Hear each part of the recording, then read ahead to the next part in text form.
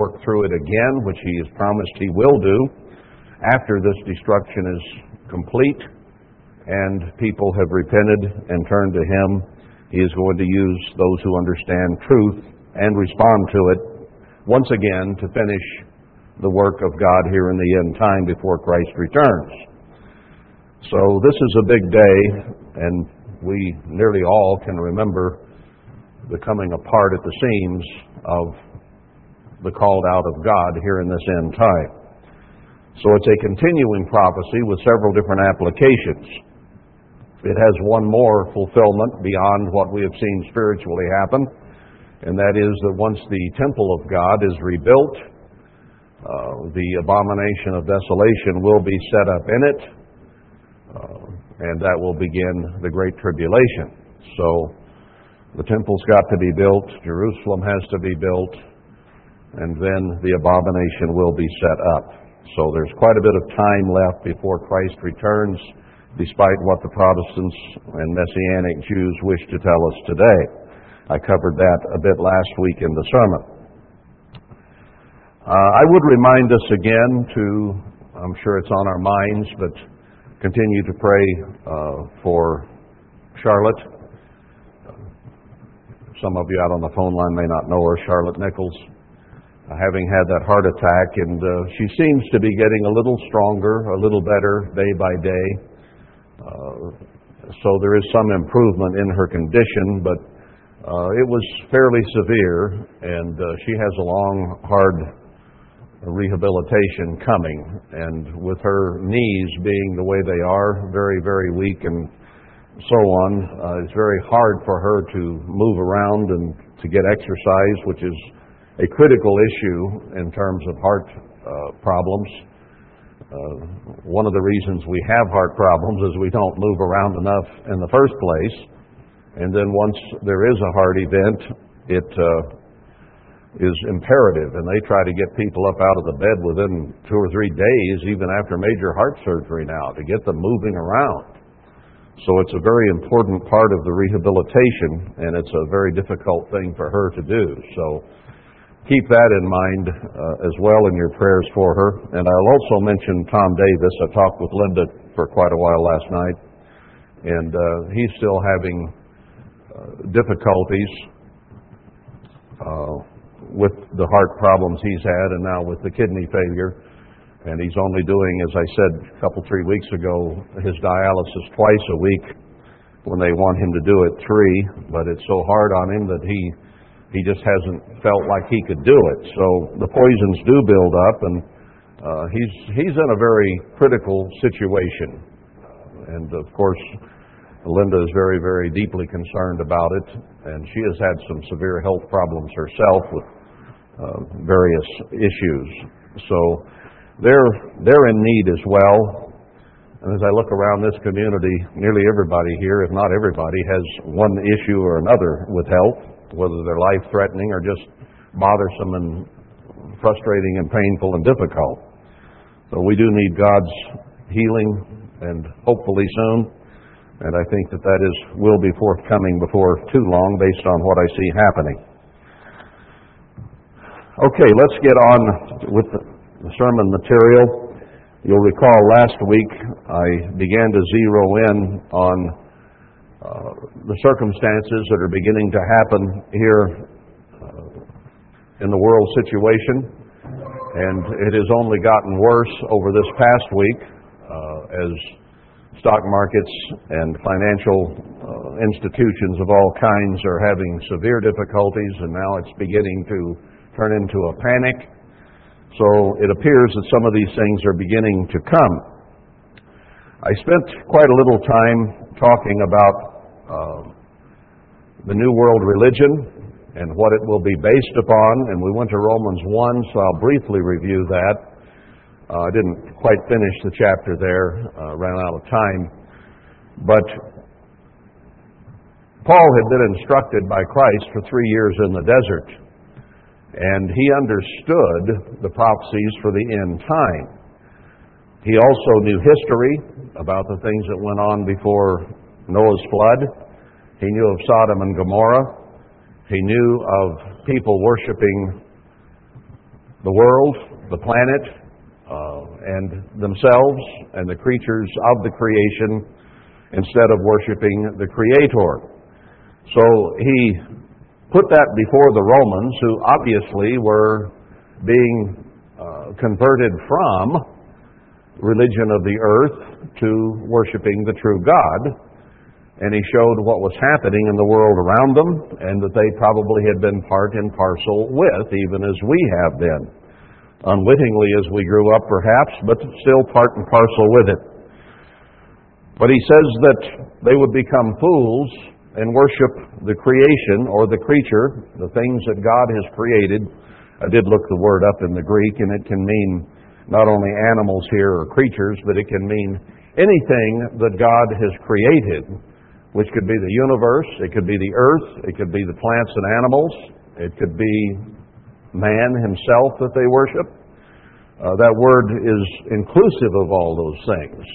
And I think that that's what Paul really meant, was that they would worship the things around rather than the God who made them. Which is better to give your adherence and your worship and your reverence to? He who was able to make, or that which is made? That should be quite a simple question to answer, but the whole world has missed the point. And they are worshiping everything but God today. And he is being quickly, even the name of God in Christ is being quickly put out of our society, which was so-called Christian in the past. But this worship of Mother Gaia and of science is taking hold. Now, what is science in our world today? It's something that people look up to. Science is going to answer our questions. It'll answer our problems. Science essentially is the study of that which we see around us. It fits right in with Romans 1. Modern science basically is anti-God. They try to find answers in the earth around us or in the heavens around us. They measure, they analyze, and they come up with really strange things like we crawled out of the ocean as slime and finally developed. That's really odd and strange and weird. But if you leave God out of the picture, you have to come up with some explanation. So some real intelligent individual says, well, I think there was just a big explosion, and when the pieces all came down, this is what we had, the Big Bang Theory. Now, I've seen a lot of things blow up in my life, and the only thing I ever saw come down was waste and debris and rocks, things of that nature. I never did see anything get made better by a blast. I've set off dynamite. I've had to run from rocks that I thought I was far away enough from that they wouldn't hit me. And here they were coming down around me. You know what they were? They were smaller rocks than they had been a second before. They hadn't come together and formed something valuable. So they have gone into lunacy with some of these things, which you and I understand, but the whole world is bought into it. And modern science is anti-God.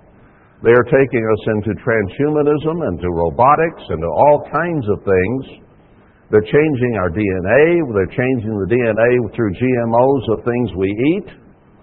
They're perverting and polluting and ruining everything that God put on this earth that would keep man healthy, wealthy, and wise. It is being destroyed before our very eyes by modern science. And yet science is very, very much involved with the new religion that is going to be appearing on the scene very soon.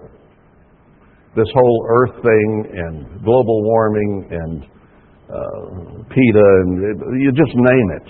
The United Nations is all based on science and worldliness and worshiping that which is around us instead of God. So Romans 1 is coming true before our very eyes. And sexual perversion is a very, very big part of it. In fact, Paul spends more time on that in Romans 1 than anything else. I think I mentioned that the Catholic Church is not the great whore of Revelation 18 or the other chapters of Revelation, but that is Israel, and more particularly the United States as the leader of Israel. That does not mean that the Catholic Church may not be very involved and be an integral part and perhaps even the leaders of this new world religion that is fast going to evolve before our very eyes. The groundwork's already been laid by the United Nations, by the Catholic Church, and by the Pope's message he's going to deliver in the United States next month. So the stage is set.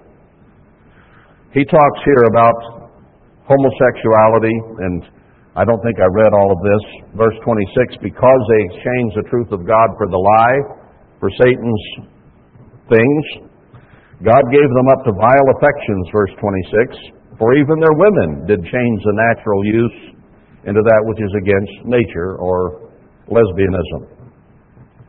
The men, leaving the natural use of the woman, burned in their lust one toward another, men with men, working that which is unseemly or ungodly, and receiving in themselves that recompense of their error which was due, whether it be AIDS, whether it be a breakdown of society, and so on and so forth. Now, who has been one of the leading proponents, perhaps behind the scenes most of the time, for perversion and misuse of sex in the Catholic Church? So-called celibacy. But there's not been much celibacy in the Catholic Church. There's been a lot of activity between priests and nuns, and between priests and altar boys and children, pedophilia, if you will. They've uncovered mass graves of babies around nunneries. Convents is the word I was looking for. It's been there all along. The Catholic Church does nothing to stop it. If a particular priest in a particular city or diocese is discovered doing some of these things, and there's enough public outcry, they transfer him somewhere else to continue what he's been doing there. So they have tacitly agreed with it, overlooked it, and basically have all done it. So here is a major so-called Christian religion, which the Protestants came out of, which has been promoting from within sexual perversion for thousands of years now. Is it any surprise that they are coming out with that background and fitting Romans 1 exactly? Through the perversions that way and the worship of Mother Earth, Gaia, instead of God. So I think they're going to be a very big part of it, just not the part that the Protestant world or even the church used to think they would play. It's a different function. Now, considering Revelation 13 in this light, let's go back there for a moment. Revelation 13. He talks about this beast rising out from among the people, the sea, with the heads and horns and so on, and how it's wounded and about died, but came back to power. And we'll see how that works out. And rules in for 42 months in verse 5, times of the Gentiles, as is described in Revelation 11. And this beast, in verse 6, opened his mouth in blasphemy against God to blaspheme his name and his tabernacle and them that dwell in heaven. So this coming beast and false prophet, as we'll see here in a moment, are going to be denouncing God, taking God out of everything. And do we not see that movement in our nation today? Taking Christ's name, God's name, out of everything, everywhere, as fast as they possibly can. It was given to him to make war with the saints and to overcome them. And power was given him over all kindreds and tongues and nations. So it is satanic power, but it is going to be given to this beast that is rising from among the people here on this earth. It will be anti-God, anti-true God. They will substitute a false God, which ultimately is Satan. But there will be a human fulfillment of it as well, someone that they can see to worship. That has always been the case. Satan has provided people who are perverted and vile for his purposes, even as God has trained and provided people to do his work on the earth as well, up to the point when Christ returns. But they are going to have power over the saints and overcome them. You can tie Daniel 11 in with that and show that many of understanding will fall. So other scriptures put together show that about 90% of the church is going to go into the tribulation and primarily be martyred. Only a 10% remnant is going to flee and be saved from it.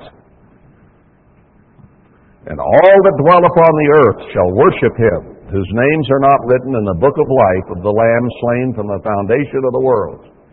So everyone, the whole population of the earth, except those who understand the truth of God, will be deceived. Doesn't it say Satan deceives the whole world in Revelation 12:9? If any man have an ear to hear, let him hear. Verse 11, and I beheld another beast coming up out of the earth, and he had two horns like a lamb, and he spoke like a snake. So two horns, this other beast that comes up. Now we've been talking about the economic and military beast so far. And this other one comes up, and he exercises all the power of the first beast before him, and causes the earth and them which dwell therein to worship the first beast, whose deadly wound was healed. There's going to be some kind of war or conflagration or some happening that is going to wound this power that is arising, and it will look like it is going to die or die out, but it'll come back strong. And a religious leader will join it. Has two horns like a lamb, but spoke like a dragon. And he exercises all the power of the first beast before him, and causes the earth and them which dwell therein to worship the first beast, whose deadly wound was healed. And he does great wonders, so that he makes fire come down from heaven on the earth in the sight of men. Tremendous miracles by this false prophet and religious organization, whatever the ultimate form is. As I said last week, it has to be something that will appeal to all the different peoples and religions and races of the earth. And Mother Gaia, or the earth, would be the place you would start. That is what people look to. But is it going to come in such a way, with great power and miracles, that the Islamics will think it's the Mahdi, the Christians will think it's Christ?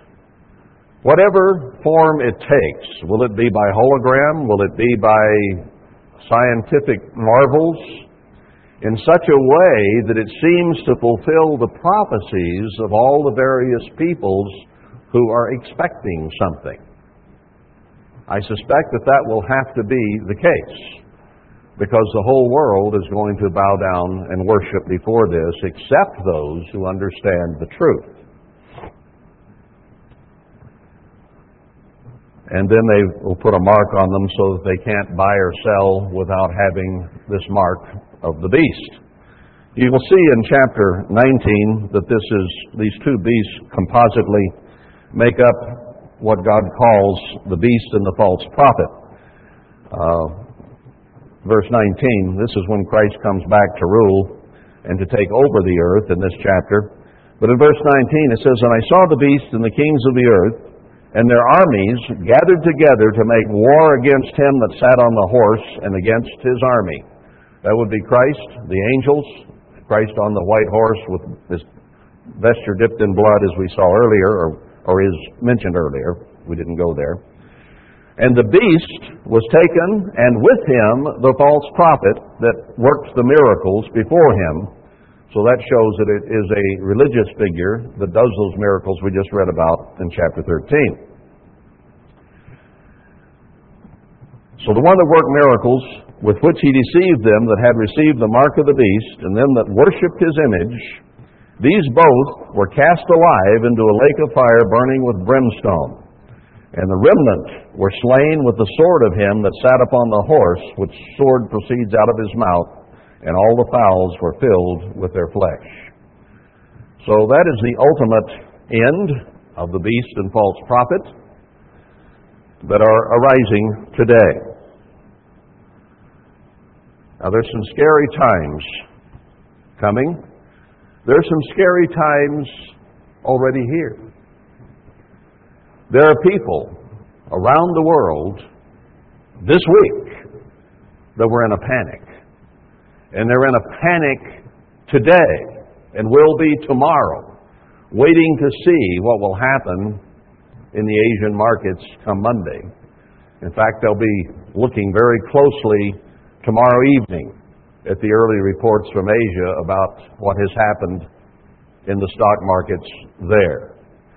Because it starts there when the new day begins, or Monday begins, and comes around the world, and their markets are already closed when ours open. But there are people that are really scared right now. They've lost hundreds of billions of dollars in the last 10 days in terms of wealth that was on the books. Are we seeing the beginning of the great crash that the Bible speaks of? Now, we've had other dips, other recessions, other failings in the stock market over the last decades. But this has been building and building, and now the world is in deeper debt than it has ever been. This country is in deeper debt than any nation on earth. And it may very well be that 90 days from now, money will be utterly worthless. Could very easily be that, because the fiat dollars, the money that has been manufactured digitally and through paper, people will lose confidence in. And they're seeing that wealth destroyed before their eyes even these last 10 days. I think it is going to get worse. I think that a lot of signs are pointing to this being the big one finally. You know, you have little strokes and little strokes sometimes, and then you have the big one. Or you have little heart murmurs and troubles and pain, and then you have the big one. This may be the big one that's starting. I think everything that I read seems to indicate that is the case. So if within 90 days or 180 days or whatever it takes, things have changed so much, what are you going to do? What is a Christian to do? We're seeing an implosion of the world before our very eyes. And out of this chaos that is being generated, the beast will arise, and the false prophet with it. And they will say that they have the answer to all the world's problems. They can solve them all, and all you have to do is take this mark and you'll be able to buy and sell, because you can't now. The money's worthless. You can't use it. They throw it in the street. But with this, we'll solve the problem. And the whole world will say, give me that. Even people who have read about the mark of the beast all these years as so-called Christians will also take it, even though they have preached and taught and talked against it, because it will mean the ability to eat. And without it, they cannot eat. Yes, sir, I want to eat. It isn't a long way off. We're starting that slide. It appears from every direction. Now, what do you do when you see this arising? Watch, because it is arising. You may see some elements of it becoming clearer in the next 60 days as speeches are made, proclamations are made, new agendas put out by the United Nations, this 2030 one that's coming up next month, which will make Agenda 21 look like nothing. And Agenda 21 was designed to get all people out of the country and into the cities where they can be controlled, among other things, and let Mother Earth be free of people. That is their agenda. Just have them in a few cities, and that's the only place people can be. They're making more and more wildernesses in this nation as we speak. Places you can't go with motorized vehicles, and ultimately they plan to make them off limits to any kind of human incursion. That's Agenda 21. 2030 will be even more restrictive, and it's coming up very shortly now. So what do we do? There's another element that I think we are going to see occur very, very soon to add to this, and we'll get to that here in a moment, but let's go to Revelation 18, verse 1. Here it talks in the end of 17 about how this beast will hate the whore, the United States, and will destroy her. In other words, what we are going to see as a beginning of the world war that will envelop the earth is the destruction of the United States first. That's their plan.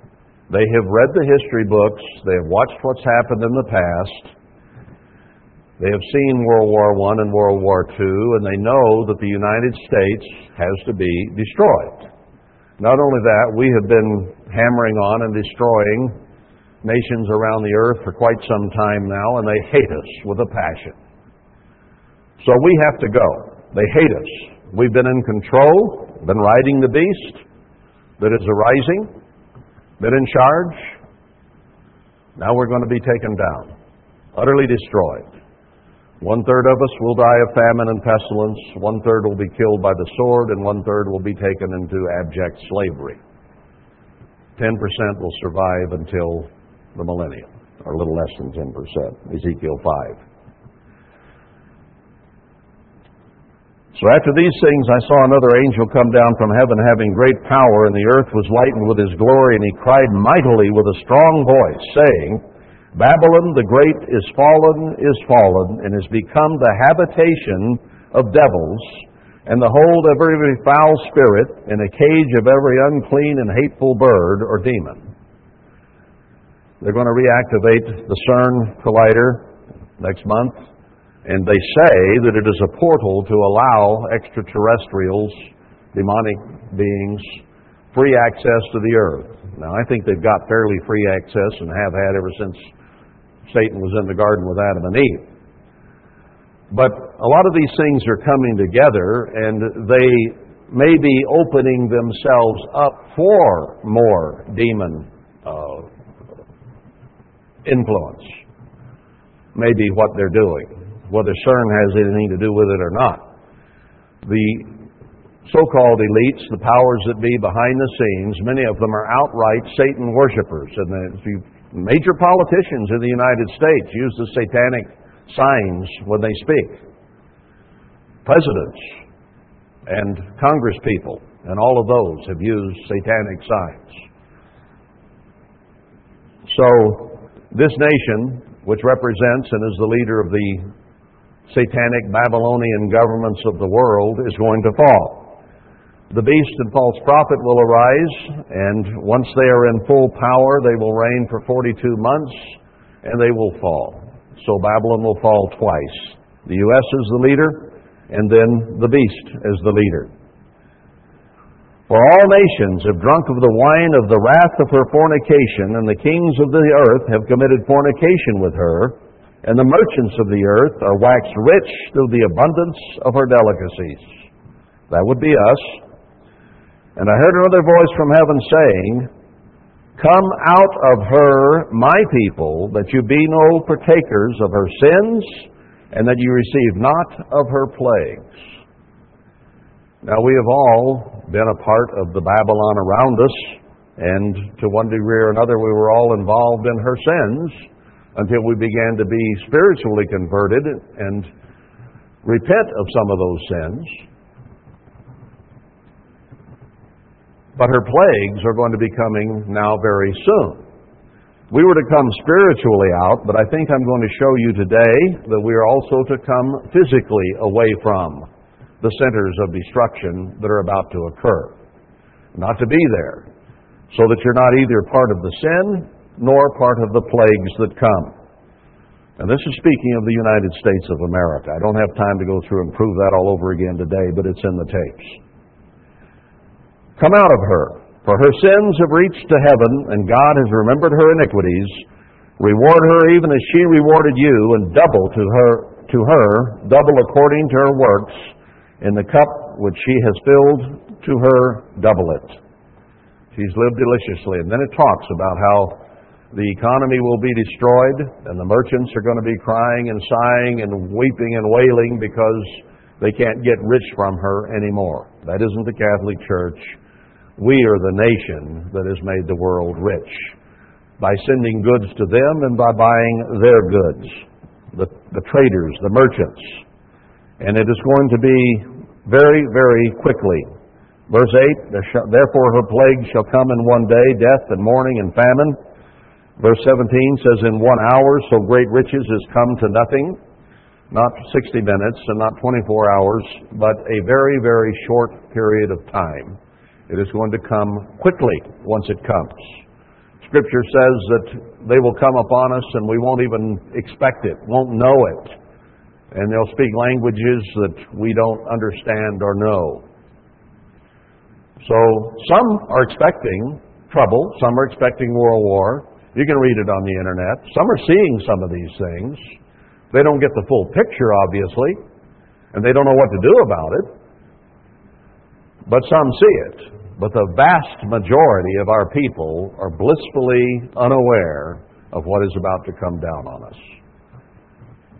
And if they're in the financial markets, they're beginning to panic right now because this looks ominous.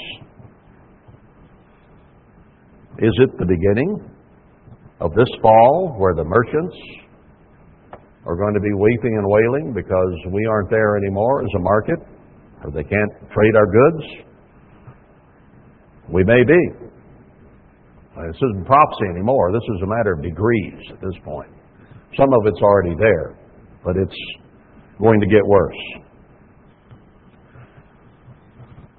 Notice, let's go from there very quickly to Zephaniah 1, because it's talking about here this Babylon. Well, could it possibly be Israel? Could it be the United States?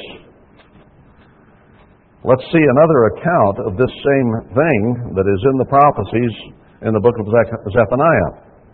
Chapter 1. We've read it before. In fact, my Bible's almost worn out in this section.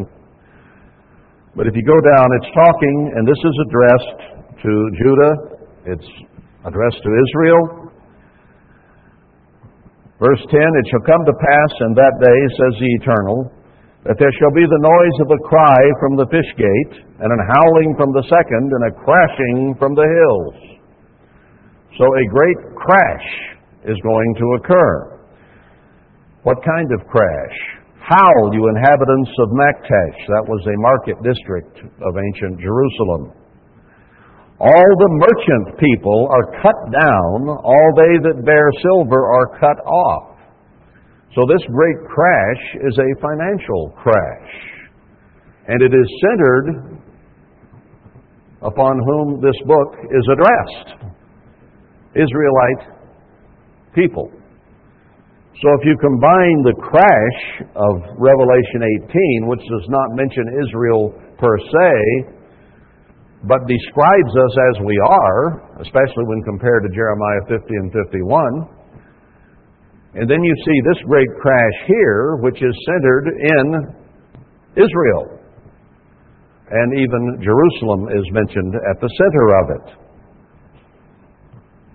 Now that was in the world that then existed. We know that since then Jerusalem has become desolate, the true one, and doesn't even exist. But what the prophecy is saying is that this has to do with the heart and central of Israel and of Judah. And we are the leading nation of those. And we are the ones who have been the hammer of the whole earth. It hasn't been Israel in the Middle East or anybody but us. So that crash is going to occur in this nation. Verse 13, their goods shall become a booty, their houses a desolation. Isaiah 5 says our houses will be taken away from us. We'll build all these McMansions and then won't live in them, it says. Well, it says here, they'll build houses and not inhabit them, and they shall plant vineyards but not drink the wine thereof. What's happening to the vineyards in California that we drink the wine of? They're drying up. They're dying. The great day of the eternal is near. It is near, and haste greatly, even the voice of the day of the eternal. So this is an end time prophecy. It's not ancient history. It's for the end of the age. And it's near. A day of wrath, trouble, distress, waste, desolation, darkness, and gloominess. Verse 18, neither their silver nor their gold shall be able to deliver them in the day of the eternal's wrath, but the whole land shall be devoured by the fire of his jealousy. He'll make a speedy riddance of all them that dwell in the land. So, this is upon us. The return of Christ is only a few years away. It's not this fall by any means, as I said last week, but it's coming soon. There are many events that have to occur first. Now, as we see things deteriorating now, day by day, before our very eyes, let's consider another very distinct possibility in Jeremiah 51. I'll pick it up here in verse 45. 50 and 51 are about the destruction of Babylon in the same vein as Revelation 18.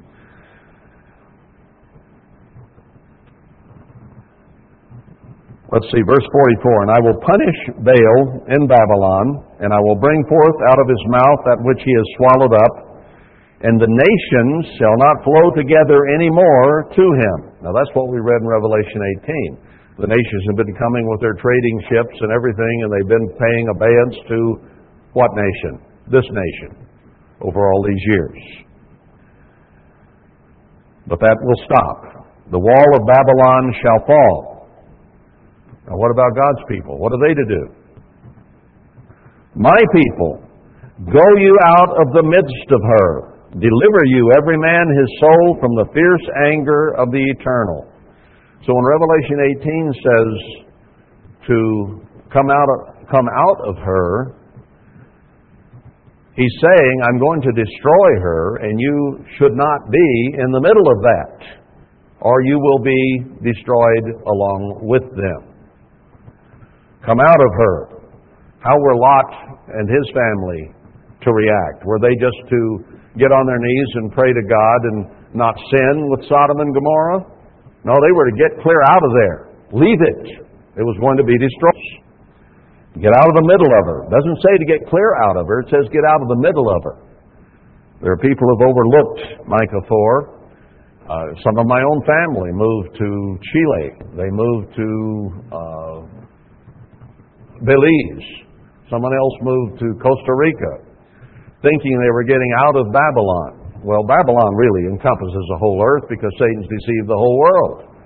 Do you think going from Israel to a Gentile country is going to make you safer as an American? Now, come on, let's be realistic here. We are hated as a people. And if we go somewhere else and are made fair game, do you not think those people are going to be just as dangerous as the ones who invade this country? You're not going to be protected going to a different country thinking you'll find peace and safety there. You are, as a people, taller than most of the people in the nations people are going to. Your coloration is whiter than most. Your language is different. And you will stick out like a sore thumb there. And if you're trying to obey God on top of it, and Mother Gaia is the new God, and you're still trying to worship the true God, you're going to have extreme adversity and face death. There is no place on this planet you can go that will protect you. He even says they'll go into the caves and the rocks and try to hide from he who is coming. Now let's translate that a little bit. They're building bunkers. They're building places to get underground and hide with food and water while the rest of us die. You can't hide from God. He says if you go to the deepest place in the ocean, submarine, if you go up into the heavens, think you'll find safety on the moon? Ain't going to happen. There is no place in the depths of the earth or the depths of the seas or anywhere you can escape from what is coming, except through obedience to God. So what's a Christian to do? Well, we're starting to get some instruction. He says, get out of the middle of her in Revelation 18. He says, get out of the midst of her here in Jeremiah 51. Now, we'll get to more of that in a moment. But let's go on and see an event that is about to occur in this nation as well, very shortly now, because it appears the financial destruction and crash is beginning to occur. Whether that will take 2 weeks or 2 months or 6 months remains to be seen. A very short period of time is what the prophecy indicates. And lest your heart faint, verse 46, and you fear for the rumor that shall be heard in the land. Remember Isaiah 8, where it says that there is a great conspiracy, a confederacy, a coalition, whatever word you want to use, of nations that are going to come against this nation and destroy it. Psalm 83 names a lot of them. And there are various peoples from various races of the earth who will amalgamate and come against us. And God tells us there in Isaiah 8 not to fear them, fear Him. That is where our fear should be. So we're not to fear this thing that's coming. And yet it is ominous and it's scary to a human being. But He said, don't fear it, fear me. I'm the only one that can save you. I'm the only one that can take care of you when this comes.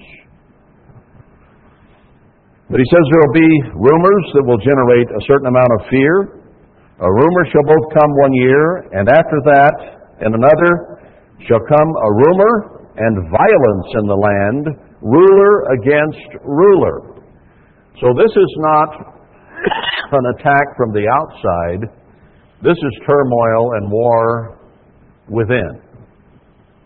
Our rulers against our rulers. Civil war. And it is bearing down upon us very rapidly. Now, it has long been known that within organizations, be they nations, be they churches, be they schools, fraternities, families,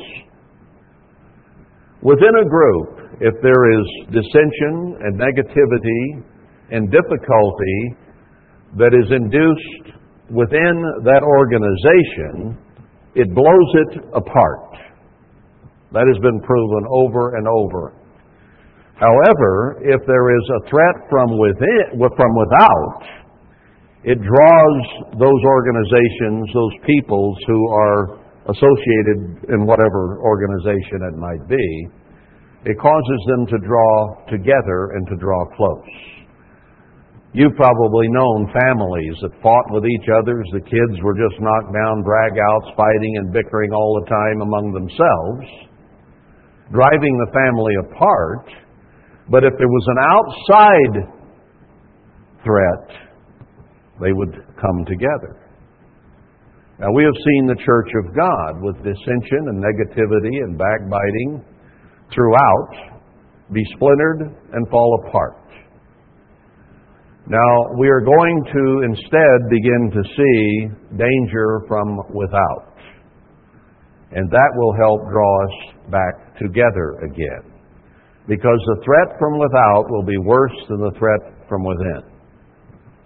So these are natural occurring conditions in any organization of any kind that has ever been on the earth, from the family on up or on down, the family being the most important.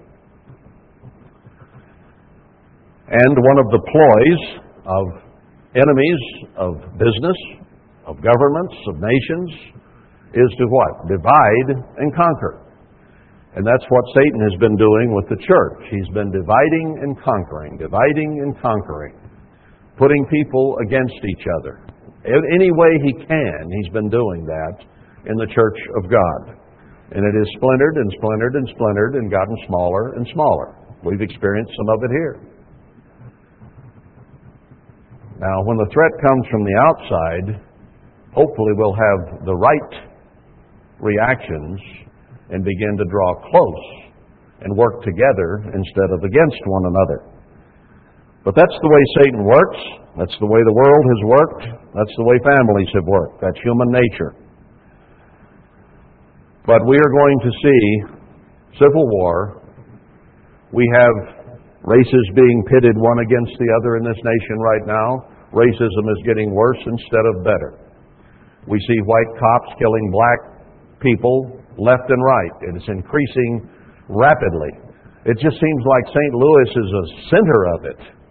Every few weeks you hear of another happening. And it's happening all over the country. And in fact, cops are beginning to shoot nearly anybody, not just black young men. They're shooting whoever gives them a hassle. Oh, I'll just shoot you. So then we have people saying, don't shoot, holding up their hands and wearing placards as they protest. It's getting more and more common. That is causing dissension within. It is turning people against government. It's turning people against each other. It's turning races against other races. We are on the verge of a civil war. We now have even political figures who are not following the normal line like Donald Trump, and he's getting in the face of all politicians. That isn't going over very well with those politicians. They've had it their way for a long, long time. They don't like it. So what is it doing? It's pitting ruler against ruler. It's causing dissension among the politicians. So this kind of thing that Jeremiah is talking about is very much alive in our country today, and we're headed for civil war. We know that the invasion of the country, from what we read here in Jeremiah, is accompanied or follows very shortly after the financial crash. So what we have coming, and we're starting to see now, is a financial crisis. We will see war break out among our people between the rulers of the land, and some people will go with this ruler and some people will side with that ruler. So it's not just going to be ruler against ruler, it'll be people with this ruler against the people of that ruler. This organization and that organization. Violence in the land. So financial crash, civil war, followed by, let's read on, verse 47, therefore, behold, the days come that I will do judgment upon the graven images, the false gods of our land, and her whole land shall be confounded, confused, upside down, chaotic. And all her slain shall fall in the midst of her. So total chaos in our country with people dying in the middle of it. Then, once that has occurred, then the heavens and the earth and all that is therein shall sing for Babylon, for the spoilers shall come unto her from the north, says the Eternal. So the whole world is going to say, we're seeing America in chaos and confusion. They're killing each other. Hip, hip, hooray. So they're going to sing songs and rejoice over America finally getting hers. And then the Northern Army is going to come in and finish the job. That is what is just ahead of us.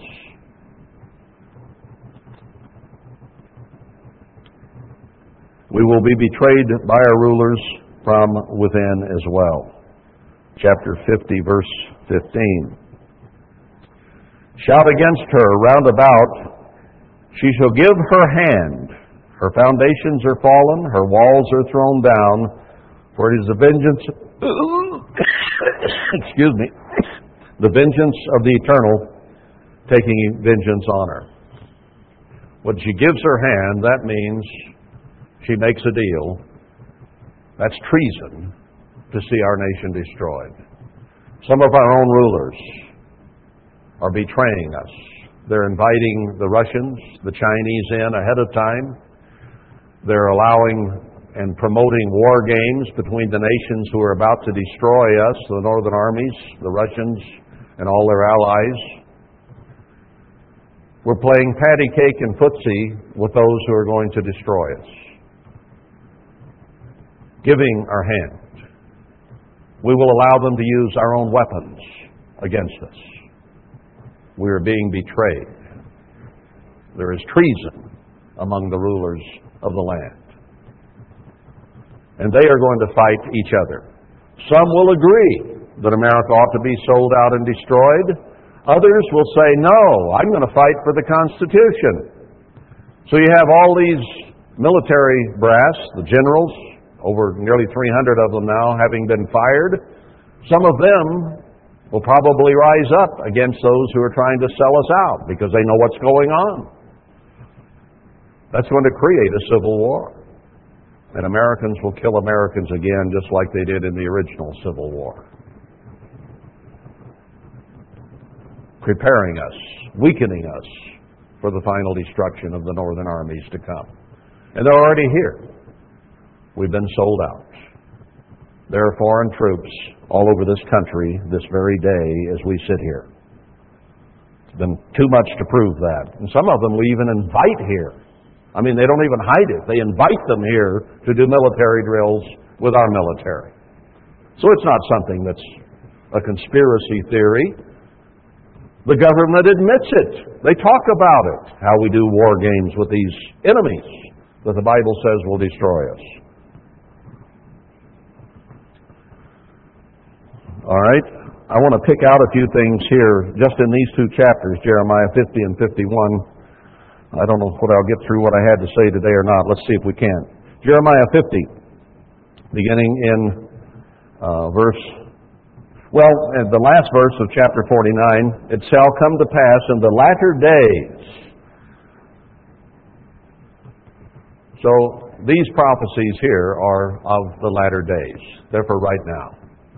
Okay?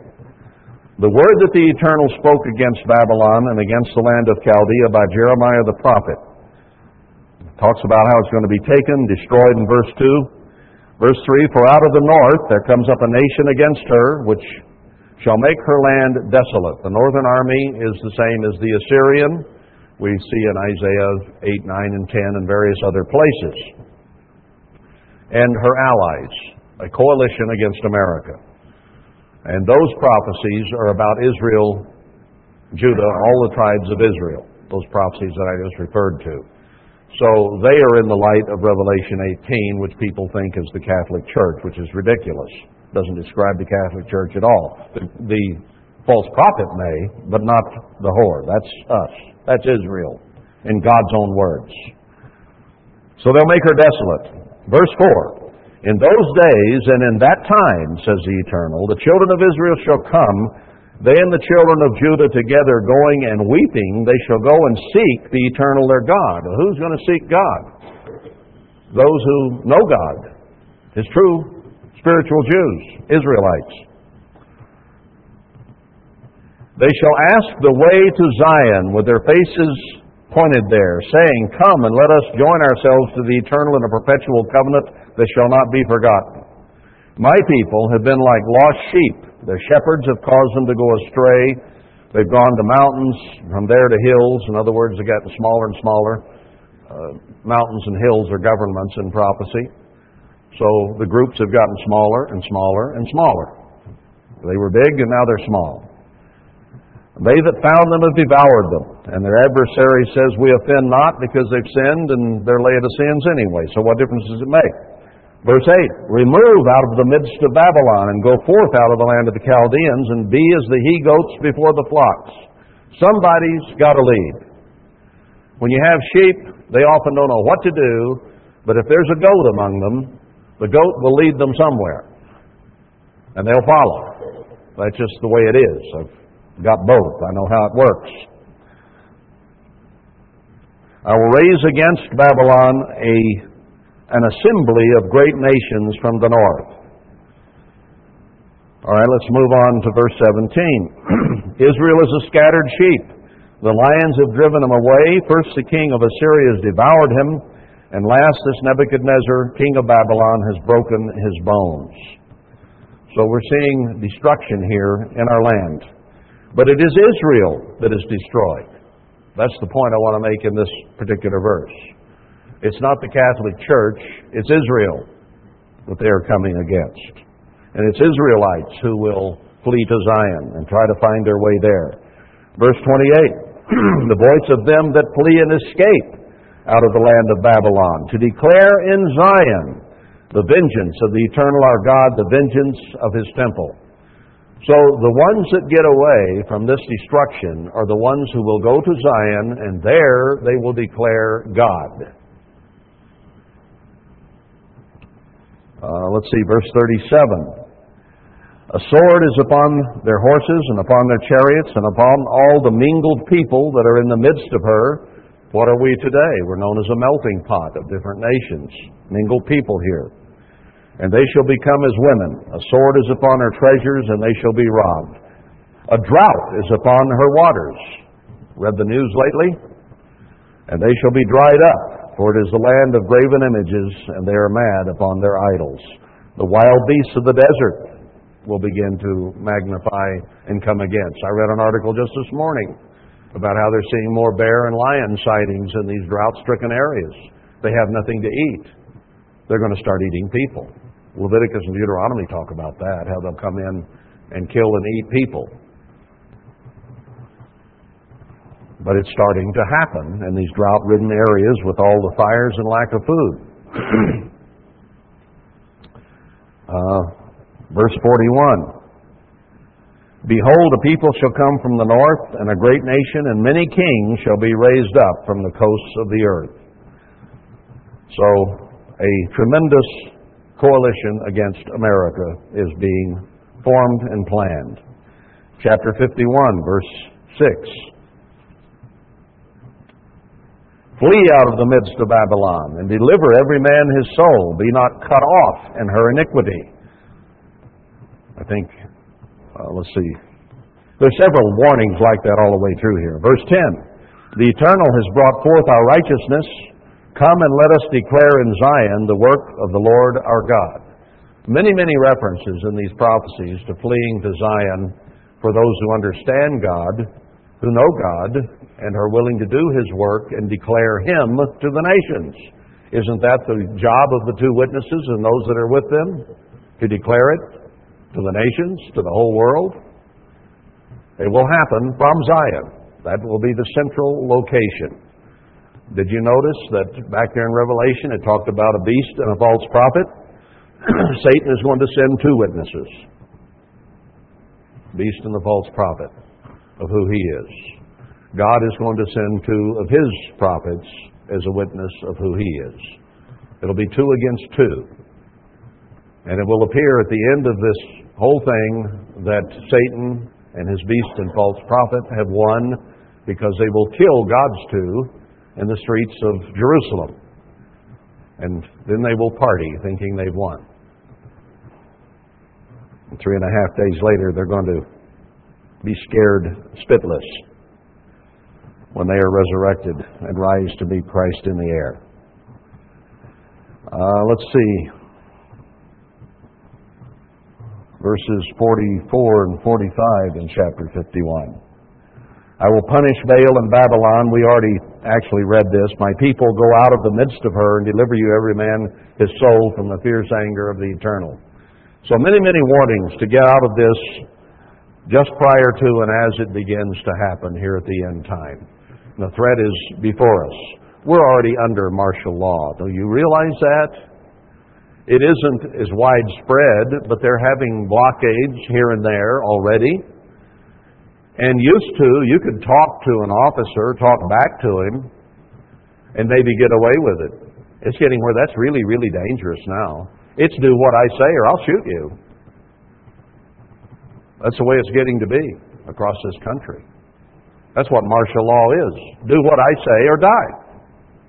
So we're seeing it encroaching upon us little by little. And it's going to increase suddenly and rapidly. Now, let's go to Zephaniah 2. We're familiar with these scriptures, but I want to do a quick review, and I'd like to get through quite a few of them here, and I think I can. Zephaniah 2, chapter 1 we already went through, which shows a great crashing in the land, financial crash, silver and gold, throw their money in the street kind of thing.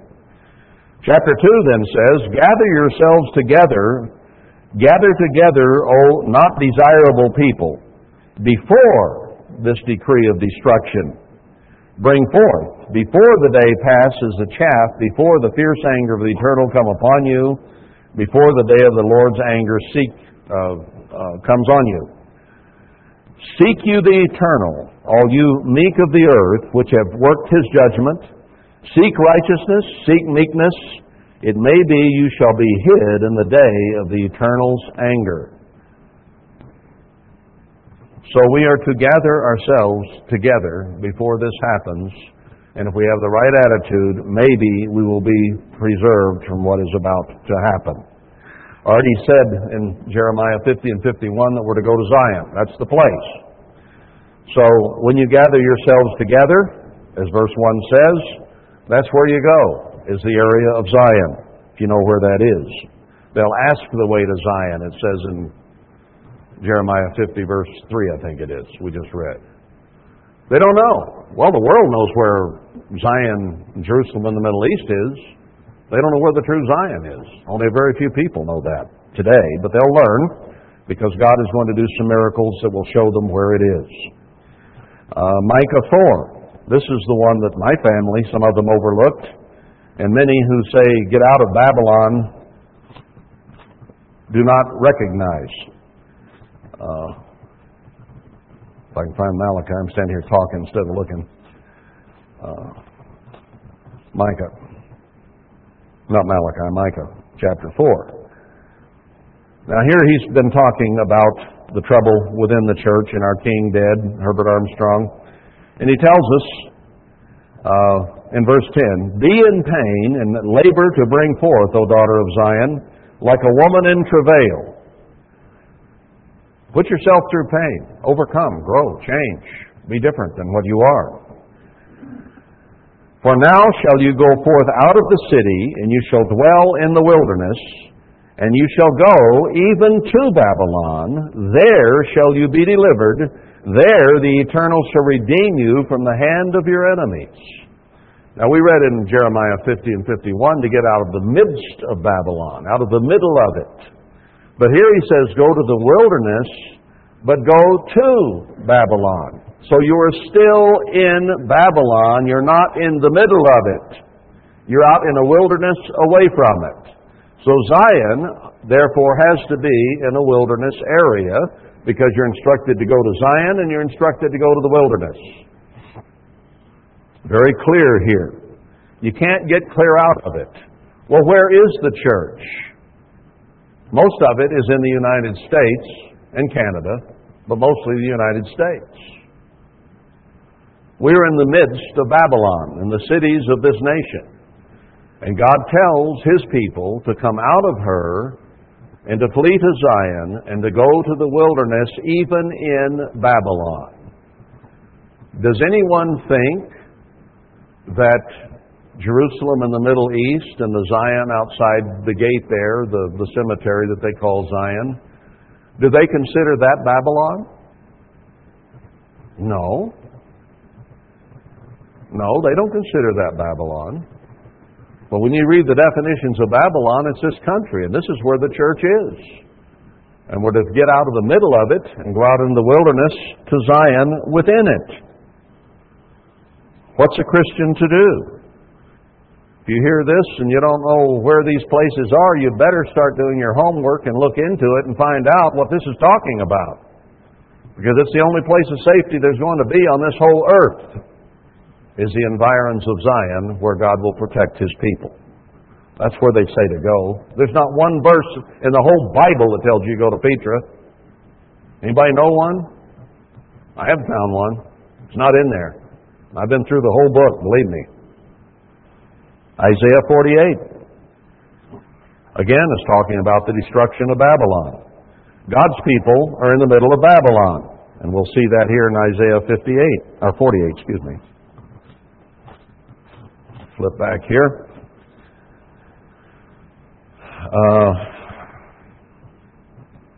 Here he's talking about the destruction of Babylon, and he's talking about Israel in it. Notice how it starts this chapter 48. Hear you this, O house of Jacob, which are called by the name of Israel, and are come forth out of the waters of Judah, which swear by the name of the Eternal, but not in righteousness or in truth. They call themselves the holy city, but this is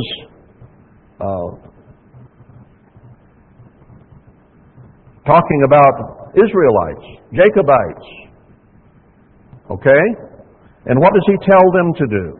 Verse 26. Go you forth of Babylon, flee from the Chaldeans, with a voice of singing declare you this. Utter it to the end of the earth. Say, the Eternal has redeemed His servant Jacob.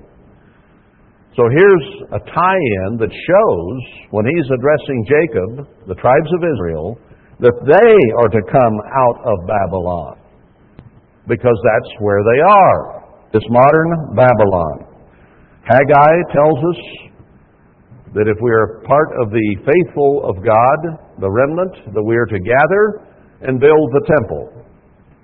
Zechariah 2, which started in the middle of Haggai's message, tells us, let's go back there real quickly, Zechariah 2.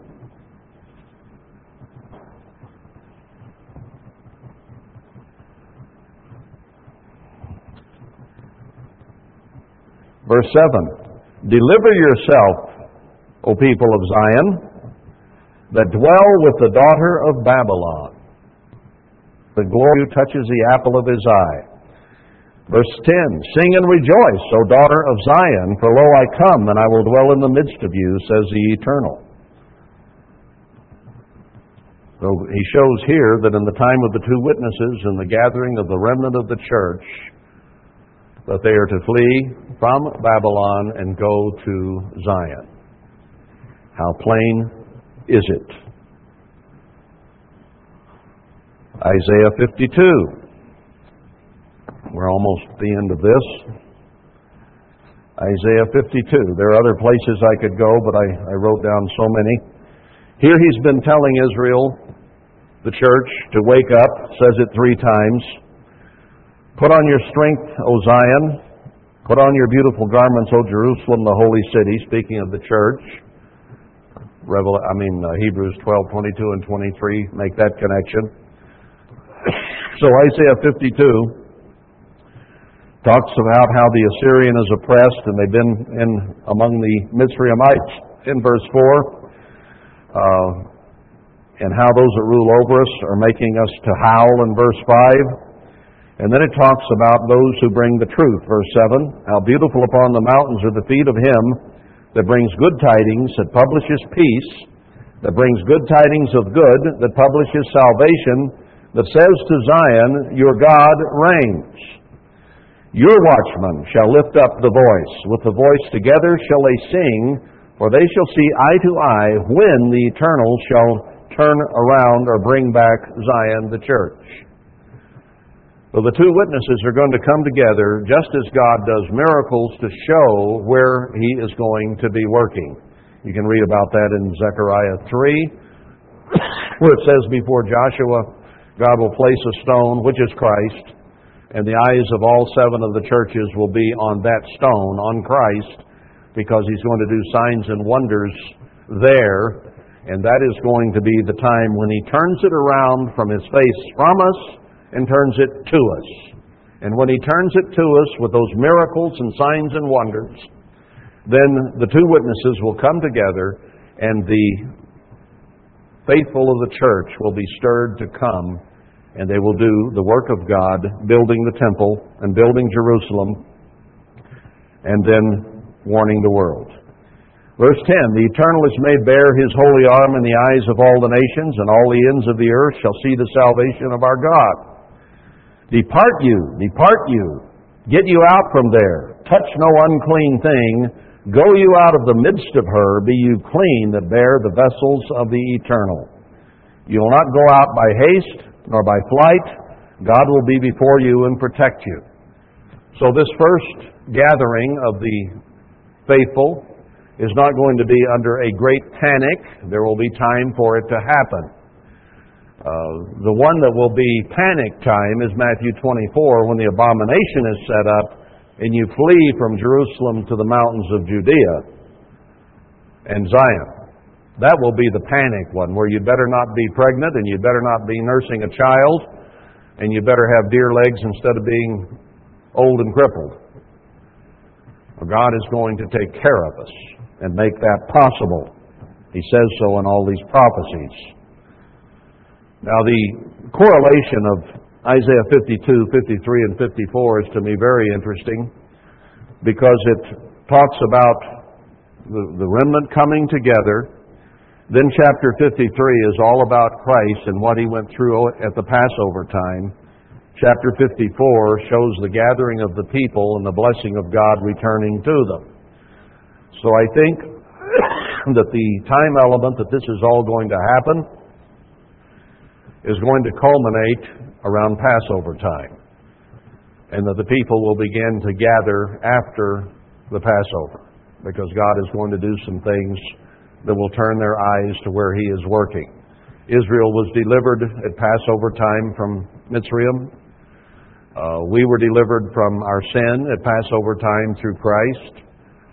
And it appears from these three chapters put together that there's going to be a financial crash and civil war. Then we're going to be attacked. And we may go through a certain amount of this. Read Isaiah 10. It says that the Assyrian will try to enslave us in the manner of Mitzrayim for a very little while, and that will be stopped.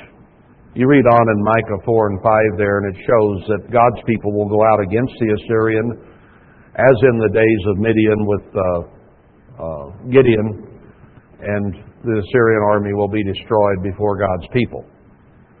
So God has it all set up to work, but the timing is going to be critical.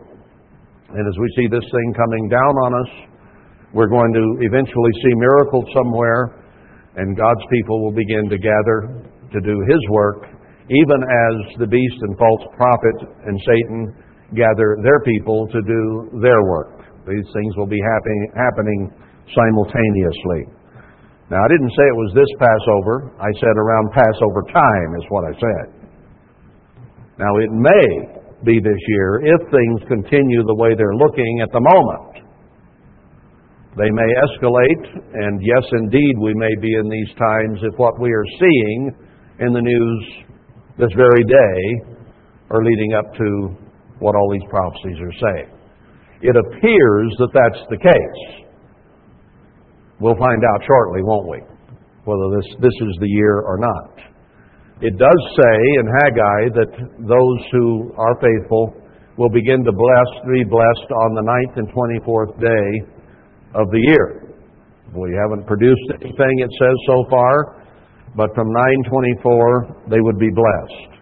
That comes, I think, January 4th this year is the 9th month, 24th day. So does God begin to do some miracles about that time? And people begin to recognize, and then we're about to be destroyed, and they flee before the northern army to come and be gathered to do God's work. Scary times. But don't fear what you see happening around you. Fear God. Jeremiah, let's close this in Jeremiah 31. I mean, it sounds scary, and it is. And there's something to fear if you decide to fear. It is only natural to fear this. But those who have faith in God will fear Him instead. But here in Jeremiah 31, the verse just before, says, "In the latter days you shall consider it," and then it goes into chapter 31.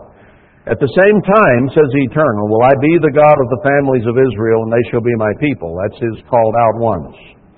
"Thus says the Eternal, a people which were left of the sword found grace, pardon in the wilderness, even Israel, when I went to cause him to rest." So here again, he says, those who escape the sword will find grace where? In the wilderness. Same place Micah 4 told us to go. "The Eternal has appeared of old to me, saying, Yes, I have loved you with an everlasting love. Therefore with loving kindness have I drawn you." God loves His people, even though He's had His face turned from them. But it's going to turn back, and He's going to begin to bless them again. "Again I will build you, and you shall be built, O Virgin of Israel. You shall again be adorned with your tabrets, and shall go forth in the dances of them that make merry." Maybe we ought to have a feast dance this year, who knows? "You shall yet, even yet, plant vines upon the mountains of Samaria," that's Israel. "The planters shall plant, and they shall eat as common things." There in Isaiah 55, 4 and 5, it talks about coming and eating without milk and wine without money. Money won't be worth a thing, but God will provide for His people. Verse 6, "For there shall be a day that the watchman upon the Mount Ephraim shall cry, Arise, let us go up to Zion, to the Eternal our God." The mountains of Israel, or Ephraim, are in this nation. They're in the southwest, because that's where Zion is. "For thus says the Eternal, Sing with gladness for Jacob, and shout among the chief of the nations. Publish you, praise you, and say, O Eternal, save your people, the remnant of Israel." And speaking first here of spiritual Israel in the millennium of physical. Verse 12, "They shall come and sing in the height of Zion, and shall flow together to the goodness of the Eternal, for wheat and wine and oil and the young of the flock and of the herd, and their souls shall be as a watered garden, and they shall not sorrow any more. Then shall a virgin rejoice in the dance. For I will turn their mourning into joy, and will comfort them, and make them rejoice from their sorrow." Now see why God says don't fear this coalition of nations coming against us? Because if we fear Him and obey Him, He will take us to Zion. He will protect us in the original promised land, which is within a day's walk for a healthy person of right where I'm standing today. He will take them there, and He will protect them and preserve them and feed them and take care of them in every way and bless them as they have never been blessed before. This isn't talking about the millennium yet. This is talking about the time when the watchman will stand on Mount Ephraim and proclaim to the world the message of the two witnesses. Millennium's not here. Christ hasn't returned yet when this happens. So this is talking about just as this nation is destroyed and the beast and the false prophet arise to rule the earth until Christ returns and throws them into the lake of fire. So we have a lot out there that is beginning to happen, and it's going to get worse and worse day by day and week by week. But don't fear it. Fear God. Serve Him. Be humble. Be meek. Love one another. And you will be protected and blessed by God.